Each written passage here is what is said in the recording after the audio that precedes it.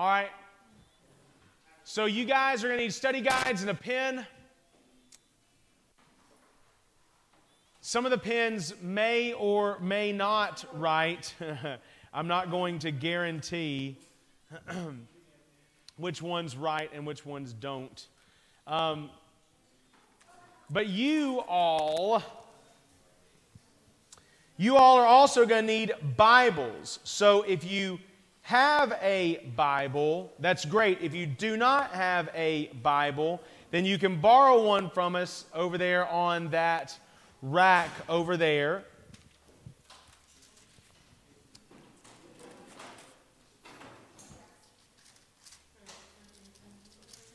By the way, let me make this statement while y'all are getting your study guides, while you're getting your Bibles. So for a few weeks now, actually for several weeks, we've had guest speakers come in. I have loved getting to hear our guest speakers. I've enjoyed getting to hear the different voices, but they're preaching the same good news, the same gospel. I love it to be able to do it. And I enjoy it. I grow with it every time that it happens. But what it does, guys, it makes me so ready and so excited to be back here to be able to teach. And I decided a while back that where I wanted to go with the next study we took was in the book of Nehemiah. So you guys are going to need to open your Bibles to Nehemiah, all right? Kudos to the first person who finds it, all right? First person who finds it gets two thumbs up. You're already there? Double thumbs up. Double thumbs up. Next person gets a single thumbs up. Next person gets a single thumbs up.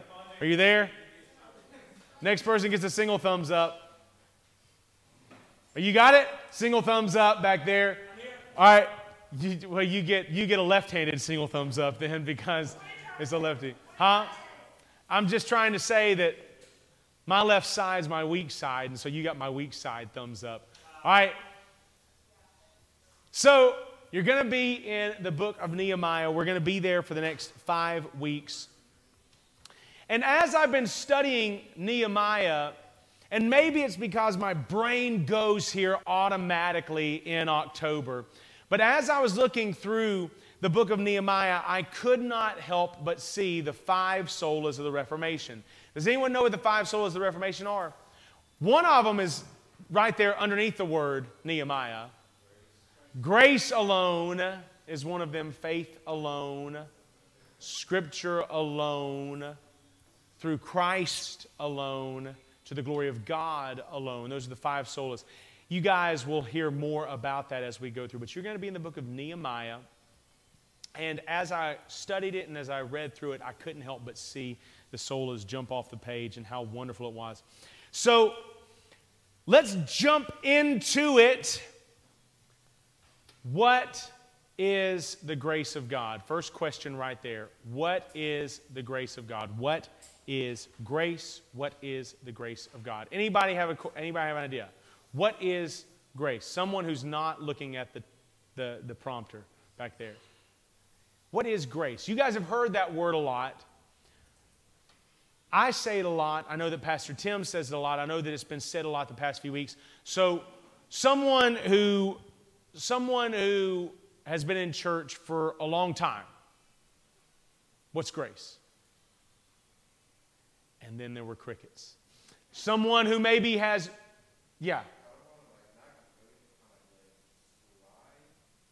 letting it slide. So maybe just being like, it's okay, it's all right. Well, the word is grace. What is grace? So I don't know if that's the word you're looking for or not. It's the word that you always say about it, but I can't think of the word. I'm glad it's helped you through thick and thin, through hard times and good times. So here's the definition I'm going to give you of grace. All right? Grace is undeserved love, mercy, and favor from God. The grace of God is undeserved love, mercy, and favor from God.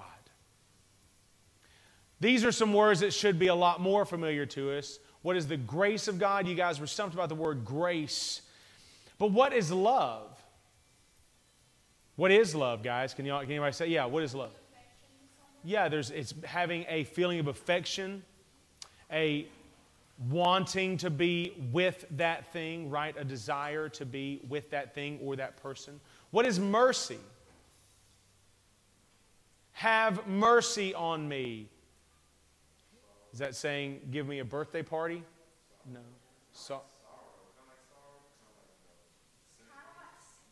Sympathy? Okay. What's favor? Have favor on me. What is that? Can you have a favorite? What does that mean? It means you like it the best. You favor it above all. That went completely over y'all's heads. So what is the grace of God? It's undeserved love, mercy, and favor from God. Why am I telling you this as we're going to jump into Nehemiah? Let me tell you one story real quick that will hopefully set the stage and set the tone for what we're going to see as we jump into Nehemiah chapter 1. There's a story that a very famous preacher named R.C. Sproul used to teach. They used to tell about when he was a teacher. Now, he went to teach at a university, and he was to teach the Old Testament class. And this was a large class. He had 250 freshmen in that class. And on the first day, he tells the class that there are going to be 3 term papers while you're in this study. The first term paper is due on September 30th. The second is due on October 30th. And the third and last is due on November the 30th. If you do not turn in your term paper by those days, then you will get an F.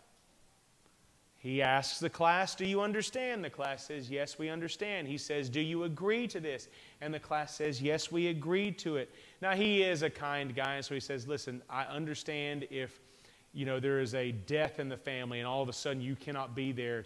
This was before the times of email and stuff like that. You had to actually be there and turn in the papers.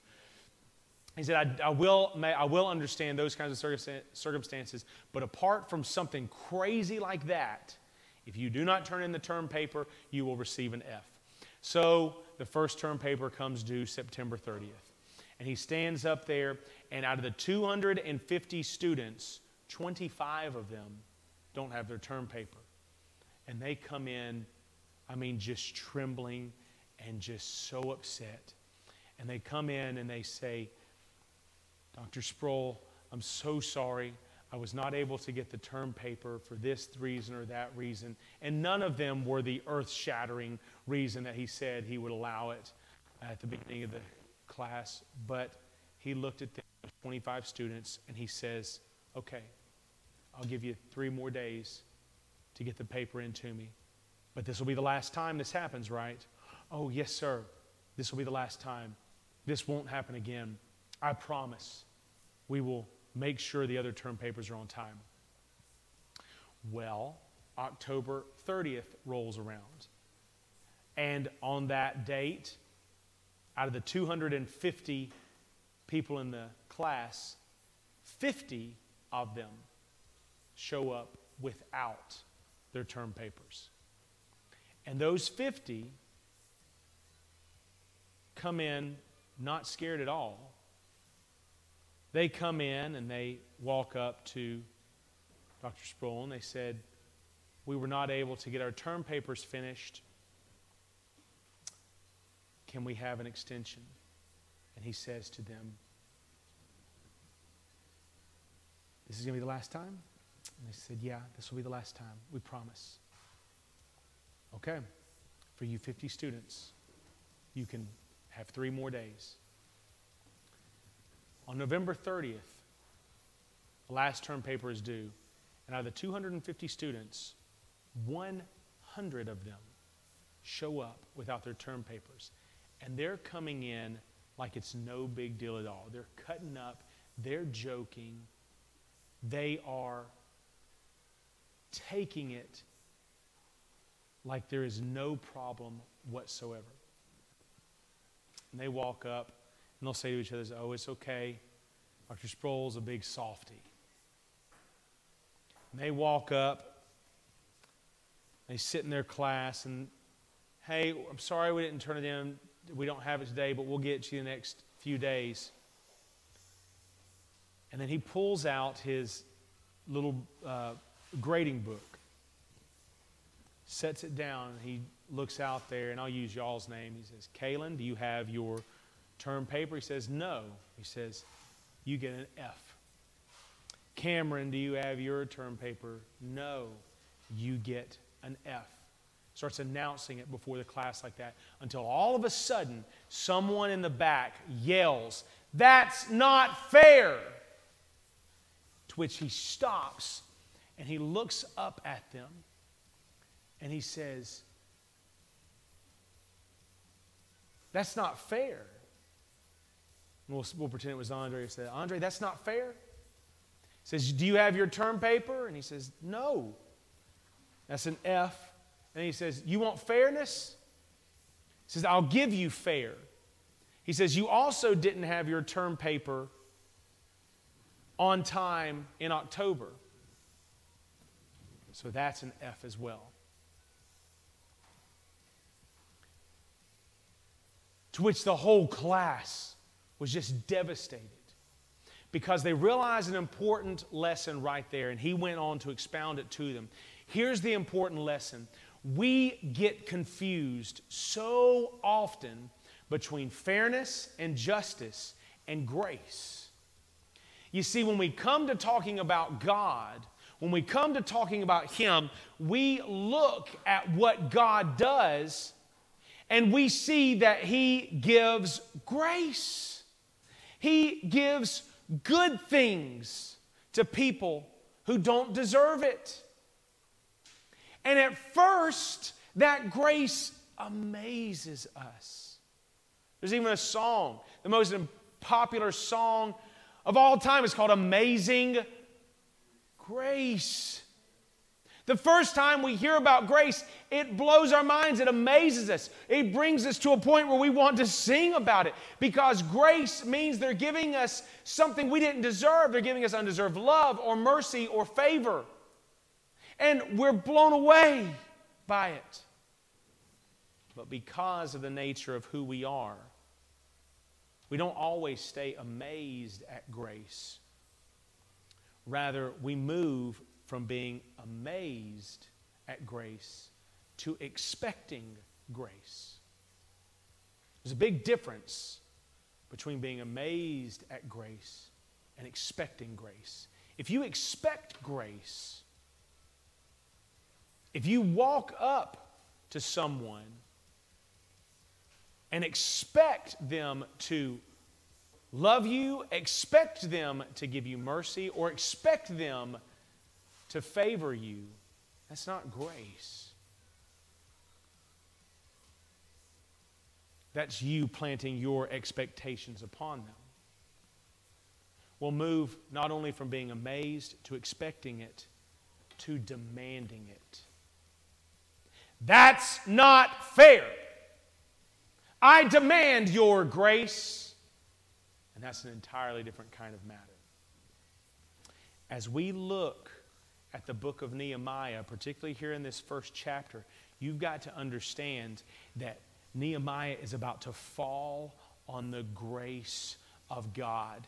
And before we take ourselves to that place where he falls upon God's grace, his undeserved love, mercy, and favor, before we get to that spot, you have to understand that this grace is not something that you should just assume is there.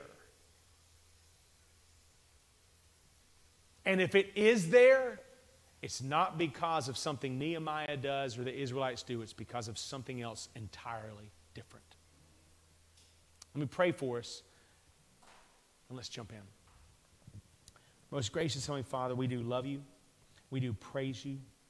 I thank you for this lesson. I thank you for your grace. And I thank you that we're going to have the opportunity to see your grace on display and the reason for your grace. God, I ask that you would be glorified and that you would make us desire you more and more. It's your Son's name, Jesus, we do ask these things and for his sake. Amen. Now, Nehemiah, for anyone who's ever read it before, the first thing you think of when you hear Nehemiah is, oh yeah, Nehemiah built a wall. And you guys will understand that as we pull through the book, okay? Because guess what Nehemiah goes and does?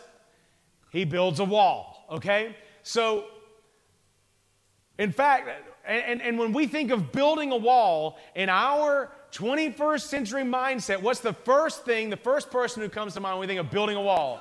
Donald Trump. Every single time. Listen, back in 2016, when Katie McPherson was still in Awana, all right, and when she was still in Mr. Keith and Miss Michelle's Sunday school class, they were sitting down in their Sunday school class before it began, and she was just drawing a little picture. She was just a little girl.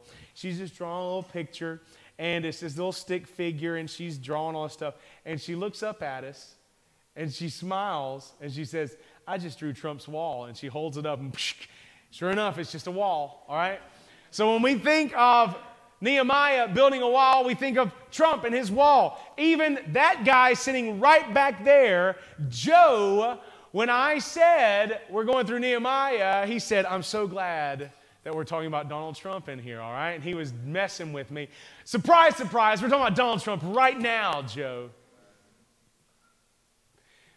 But no, Nehemiah is not just about a wall. Not even close to being just about a wall. Not even close to being anywhere near Donald Trump. There is so much here, so much in the book of Nehemiah that does impact where we are today, but it also impacts the entire world as we look at it, because these truths we're going to look at, man, they go all over the place. All right, so let me real quick, give you just kind of a history of what's happened before we get into Nehemiah. All right, so the Israelites, God's chosen people, they were in captivity again. Now, we've heard about them being captive when they were slaves in Egypt with Pharaoh. You guys have heard that story, right? Who comes to Pharaoh and says, let my people go? Moses. Moses comes up there, let my people go. God does an incredible work, and guess what happens to God's people, the Israelites? They go. All right? So, they're in captivity again, but it's not the Egyptians this time. Now, they've been conquered by the Assyrians and the Babylonians. Okay? And they've been conquered due to their wickedness and their idolatry. You've got to understand that. You have to know that. They were put into captivity. They were made slaves because they broke their relationship with God. They broke it. And because they broke it, God turned them over to their wickedness and to their idolatry. And when they tried to stand on their own and with their idols and with their false gods, they quickly were captured by the Assyrians and the Babylonians. And by the time we get to Nehemiah, the Persians have come along, and the Persians have even wiped out the Assyrians, and they've wiped out the Babylonians, and so now the Persians are in charge of the Israelites. But the Persians don't really have anything for these little Jewish Israelite people. They don't care anything about that, because here's the reality of it. They're just little people. And anywhere they go, they're not like everybody else. Anywhere they go, their God comes with them. You see, if you go and if you conquer the Babylonians, you can conquer their gods, because if you wipe out the Babylonians, their God's gone. If you wipe out the Israelites, there's something pesky about their God. He goes with them, and you can't do anything about him. You can't wipe him out by wiping out the people. And so the Persians don't really want anything to do with these Israelites. And so what they do is they say, hey, listen, King Cyrus comes to rule. And he says, listen, Israelites, I know that y'all have been slaves. We took you from Israel. I know we took you into this land. I know that happened with the Babylonians. We've conquered them now. We really don't want you around. So Cyrus looks at the Israelites and says, you guys can kind of start going back to Israel. Y'all can start going back there. And so he gets this guy who was born, an Israelite, but he was born after everybody had been captured. So he'd never known anything except for slavery and captivity. And he grabs this guy named Zerubbabel and he says, Zerubbabel, you're going to be our governor down there. And Zerubbabel goes down there and he looks around, and Zerubbabel looks at the situation. He says, everything about Israel's been destroyed. We need to rebuild the temple. We've got to rebuild the temple. And so Zerubbabel rebuilds the temple. But he runs into all kinds of trouble while he's there. From the people who weren't taken into captivity, the people who got left behind, the people who were still around, they got ticked off at Zerubbabel constantly because he was a foreigner. And they're saying, you're going to build us a temple? You're a foreigner. He gave him trouble constantly. That was Zerubbabel. And then you've got a guy named Ezra. And Ezra is sent by King Artaxerxes, that 60 years after Zerubbabel. Artaxerxes sent Ezra and says, hey, you've got this temple, but they don't really know what they're doing over there. You go and you teach them what the law says. You go and teach them what your holy book says. You go do that. And so Ezra goes over there and he starts teaching the law. And he starts seeing that the people who were left there, the people who were never taken into captivity, they were just as bad as the ones who were. In fact, they might have been worse because they were supposed to be God's representatives still on the earth. And what they had done is they had gone and gotten foreign wives, and they had had children out of those marriages, and they had started growing up, and they're supposed to be loving God, but instead they're sacrificing to idols, they're worshiping pagan deities, all these kinds of things. And so Ezra says, no, this cannot be. We are supposed to be set apart. We're supposed to be different. We're supposed to be God's chosen people. And actually in Ezra chapters 9 and 10, there's this mass divorce that happens. It's an incredible parallel as I've been looking at it that we don't really have time to get into about when you love your sin as a believer and when you get intertwined with your sin, you will be called to leave it. And when you're called to leave it, it just messes up everything about you. You're left just feeling vacant for a time because you've wrapped so much of yourself up in this sin. So we've got Ezra going back. Artaxerxes is still the king. Let's look at Nehemiah chapter 1, verses 1 through 4. The words of Nehemiah, the son of Hakaliah. Now it happened in the month of Chislev, in the 20th year, as I was in Susa, the citadel, that Hanani, one of my brothers, came with certain men from Judah. And I asked them, this is Nehemiah, asked them, concerning the Jews who escaped, who had survived the exile, and concerning Jerusalem. And they said to me, the remnant there in the province who had survived the exile is in great trouble and shame.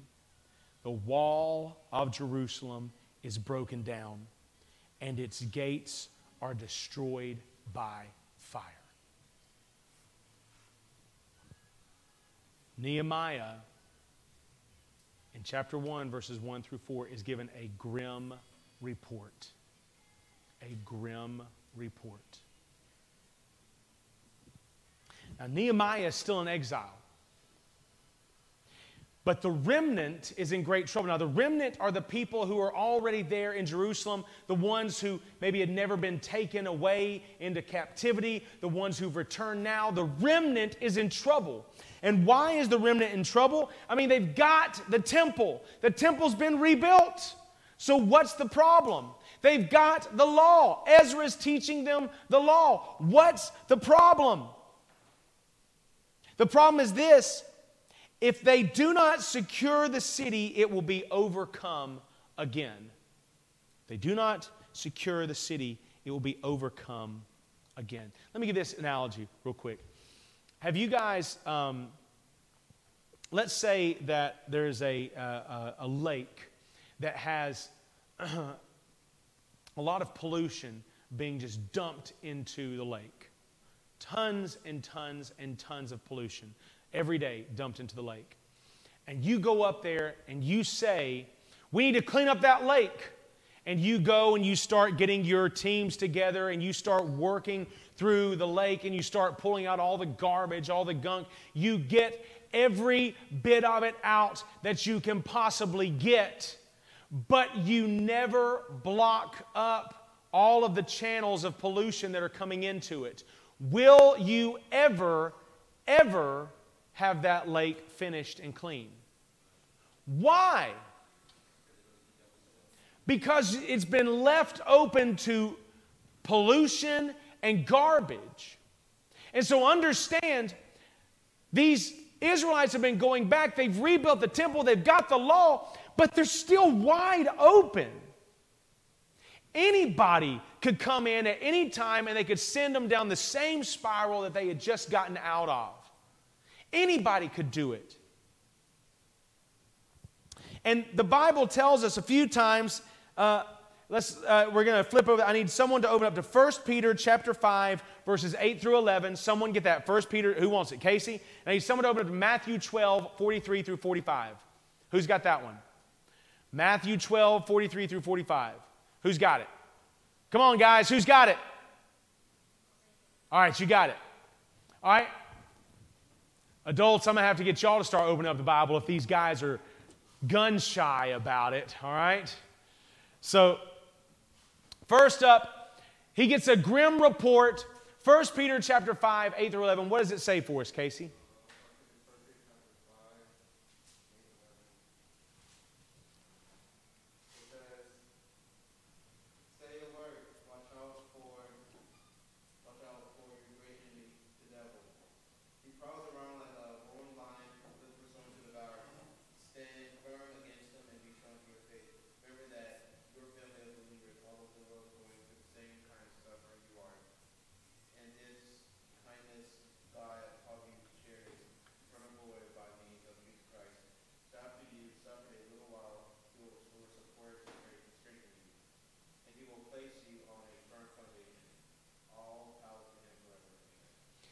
God desires to put His people in a firm foundation in a good place. That is His desire. That is what He has said He will do. But here's the thing, guys.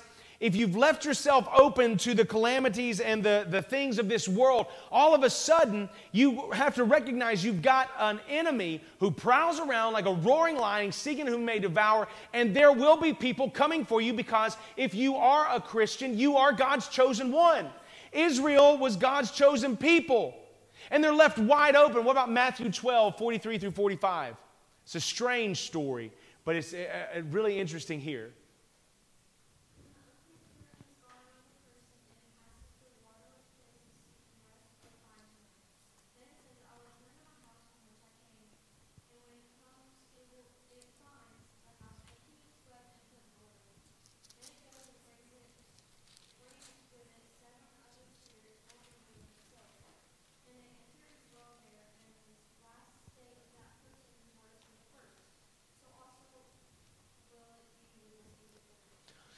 Here Jesus is talking and he sits there and he says a really weird thing when you hear, he says there's an unclean spirit and it leaves a guy. And then it goes around through waterless places, meaning kind of like a desert place that can't find anywhere to rest. And so it decides it's going to go back to the person that just left. And when that unclean spirit goes back to the place it just left, the place is cleaned up. The place is all in order. But he looks around and he can just easily go right back into it. And he all of a sudden says, hey, I'm not coming here by myself. He grabs 7 other unclean spirits, and they completely trash the place again, and it's worse than it was the first time. If you have a time when you come to church maybe. Yes, you hear the Word of God, but you never, ever, ever do anything about it outside of just coming and hearing it. If you leave yourself open, all of a sudden you're setting yourself up for something that could seriously damage and hurt and cause problems. And so Nehemiah looks at Israel like we need to look at this. You must secure yourself from future attacks. You must secure yourself from the attacks of the world, from the attacks of the evil one. God's people are always under attack, and we must be able to prepare for it. And we're going to prepare ourselves in our personal walk and in our surroundings. I need someone to open up Ephesians 6, 10 through 13. Who's got it? Come on. Andre. In our surroundings, Psalm 1, 1 through 4. Who's got it? All right, go for it, Josiah. Understand that in this grim report, Nehemiah hears it and he recognizes, yes, they have the temple, they have the law there, but if they leave themselves open to attack, if they haven't prepared themselves for what's going to come, then they're not going to be able to survive it. So in our personal walk, how do we prepare ourselves? Ephesians 6, 10 through 13.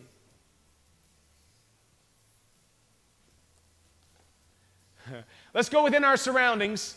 Psalm 1, 1 through 4. That'll give you a few more seconds, all right? In our surroundings, how do we prepare ourselves? Blessed is the man who walks not in the counsel of the wicked, nor stands in the way of the sinners, nor seats in the seat of the scoffers. But his delight is in the law of the Lord, and on his law he meditates day and night. He is like a tree planted by streams of water, that yields fruit in its season, and the leaf is not withered. And all that he does is prospers. The wicked are not so, but they are like chaff that wind tries away. In our surroundings, what that's telling us is that this guy doesn't look at all the rest of the world and go pursuing that. No, he distances himself from it. He gets away from it. He divides himself up with it. Not that he never talks to someone who's outside, but he makes a clear line and says, there is something different about me and you, and even though we can talk and even though we can engage ourselves, in my surroundings, I'm going to put up something there so that you're not going to pull me into your evil. And in our personal walk, Ephesians 6, 10 through 13.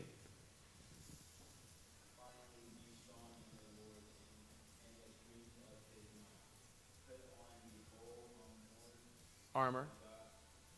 The whole armor.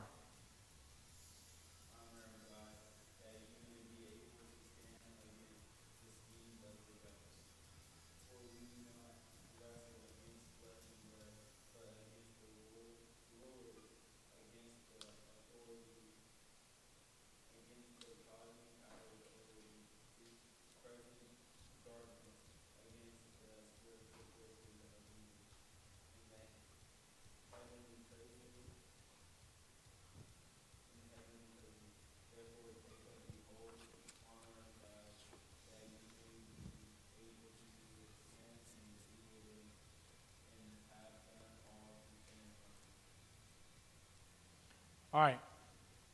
In our personal walk, Christ has told us that you will come under attack. You will come under snares. People will be going after. So he says there is an armor of God. And what he's talking about there is when you look into it, when you start jumping into it, and I know Josh went through it with you when we did our night of worship. Not me, Josh, but Josh from First Baptist Pinson. He went through it with you. Here's the thing. What we understand that armor of God to be is it's a clothing of righteousness. It's a clothing, it's a putting on of armor that will shield you from the attacks of the enemy, of the devil. And when you break it down, in every single one of those pieces of armor, you will recognize that Christ has fulfilled each and every one of those things. And so what it's telling you there is that in our personal walk, you've got to throw yourself into Christ. What we talked about Sunday night. I see Christ. I'm going for Christ. I am pursuing Him with everything I've got. He is my focus. He is my aim. He is my direction. I'm going for Him. Christ is my focus. And so in my personal walk, I throw myself into Christ and in pursuing Him. In my surroundings, because I'm throwing myself into Christ, I distance myself from people who would pull me off of that path. Not that I don't ever walk with them and talk with them and try and pull them with me, but I don't let them yank me off of the drive. We must prepare ourselves. And then this, we see in Nehemiah 1, 5 through 11, Nehemiah and a grace requested. Now, Nehemiah knows that they cannot do this on their own. They cannot achieve that on their own. Just for the sake of time, I'm not going to have you flip to Ezekiel 39. Let me just kind of explain to you. Nehemiah knows that Israel cannot turn back to God completely enough. He knows that the reason why the city has been destroyed, why everything's gone down, is because they'd sinned against God. Their hearts were wicked. Their hearts were evil. And so Ezekiel 39 kind of spells out the wickedness of the Israelites and what they had pursued. All right, so you guys can look that up on your own time, but it's kind of Ezekiel 39, 21 through 24 talks about why they were in captivity in the first place, why all that had started was because of their wickedness and their idolatry. So, who does Nehemiah blame for the exile? You guys actually have Nehemiah's prayer written on your study guide. So what I want you to do, I want you to take your pens, and we're going to go through that prayer. We're going to do this 3 different times. And during those 3 different times, I'm going to ask you to do 3 different tasks, okay? The first time, you're going to be looking at who Nehemiah blames for the exile. Okay, I'm going to read you the prayer, and every time you see who is blamed for the exile, I want you to underline it. You're going to see a lot of times it says things like sin, or you're going to see sin a lot here. You're going to see, is it calamity that we see? You're going to see a few things here, and I'll try and point them out as I read, as who it is that he is blaming for the exile. So let me read verse 5. And I said, O Lord God of heaven, the great and awesome God who keeps covenant and steadfast love with those who love him and keep his commandments, let your ear be attentive and your eyes open to hear the prayer of your servant, that I now pray before you day and night for the people of Israel, your servants, confessing the sins of the people of Israel, which we have sinned against you. Even I and my father's house have sinned. We have acted very corruptly against you, and have not kept the commandments, the statutes, and the rules that you commanded your servant Moses. Who is Nehemiah blaming for the exile? Who is he blaming? The Israelites, the people, God's chosen. They're the ones to blame. God is not to blame for this, but the people are because of their sin. Now, I want us to read those same verses, and I want us to look at it with this. Who is great enough to fix it? Who is great enough to make this right? And for this one, what I want you to do is I want you to put a box around the places where you see the person named who is great enough to fix it. Now, as I read it, I'll try and bring those out. And I said, O Lord God of heaven, the great and awesome God, who keeps covenant and steadfast love with those who love him and keep his commandments, let your ear be attentive and your eyes open to hear the prayer of your servant, that I now pray before you day and night for the people of Israel, your servants, confessing the sins of the people of Israel, which we have sinned against you. Even I and my father's house have sinned. We have acted very corruptly against you and have not kept the commandments, the statutes, and the rules that you commanded your servant Moses. Remember the word that you commanded your servant Moses, saying, if you are unfaithful, I will scatter you among the peoples. But if you return to me and keep my commandments and do them, though your outcasts are in the uttermost parts of heaven, from there I will gather them and bring them to the place that I have chosen to make my name dwell there. There are your servants and your people, whom you have redeemed by your great power and by your strong hand. O Lord, let your ear be attentive to the prayer of your servant and the prayer of your servants who delight to fear your name, and give success to your servant today, and grant him mercy in the sight of this man. Now I was a cupbearer to the king. Who is it, obviously, that Nehemiah is looking to fix the problem? It's God. Only God can do it. And why would God fix it? I just want you to put a parenthesis around the promise. All right, in verse 8, remember the word that you commanded your servant Moses, saying, if you are unfaithful, I will scatter you among the peoples. But if you return to me and keep my commandments and do them, though your outcasts are in the uttermost parts of heaven, from there I will gather them and bring them to the place that I have chosen to make my name dwell there. Why would he do it? Why would he bring them back? It's not because of anything they would do. It's not because of any strength that they have in their hands. No, in fact, they're the ones who caused it. So why would God do it?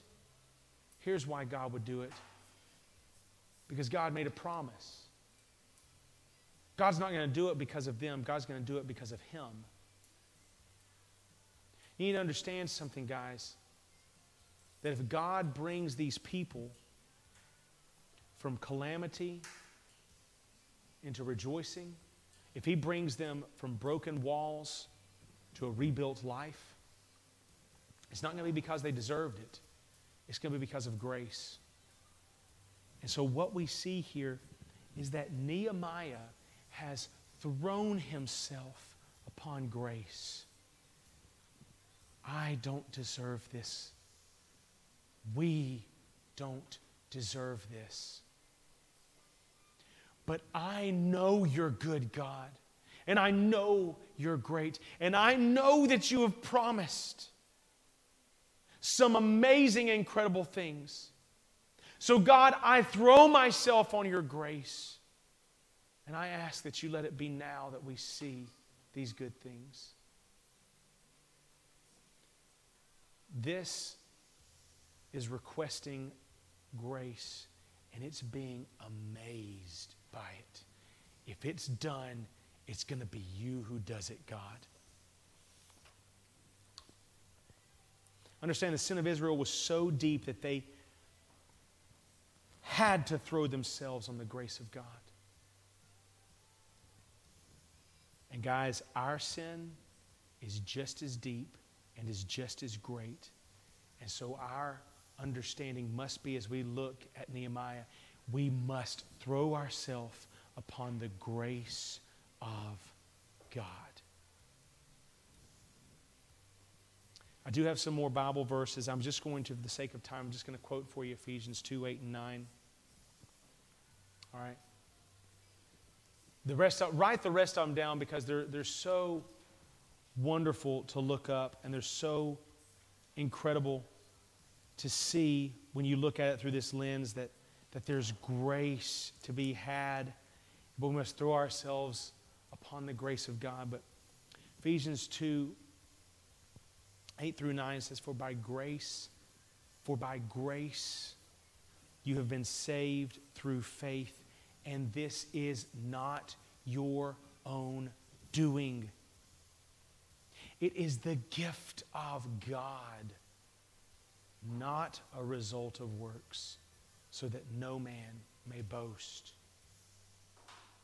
For by grace you are saved.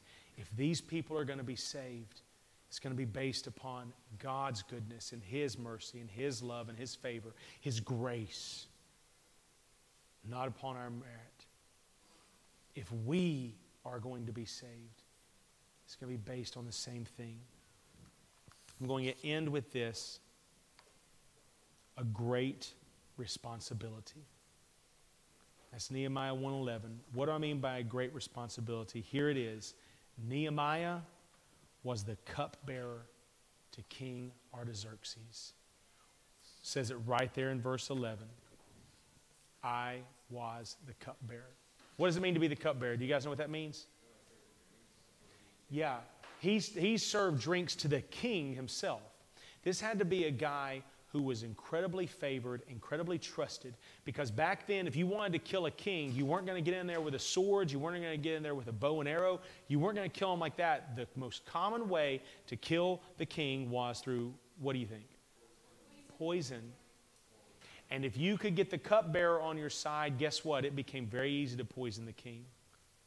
So the cupbearer had to be someone remarkably trusted. unbelievably high ranking. So Nehemiah is the cupbearer to King Artaxerxes.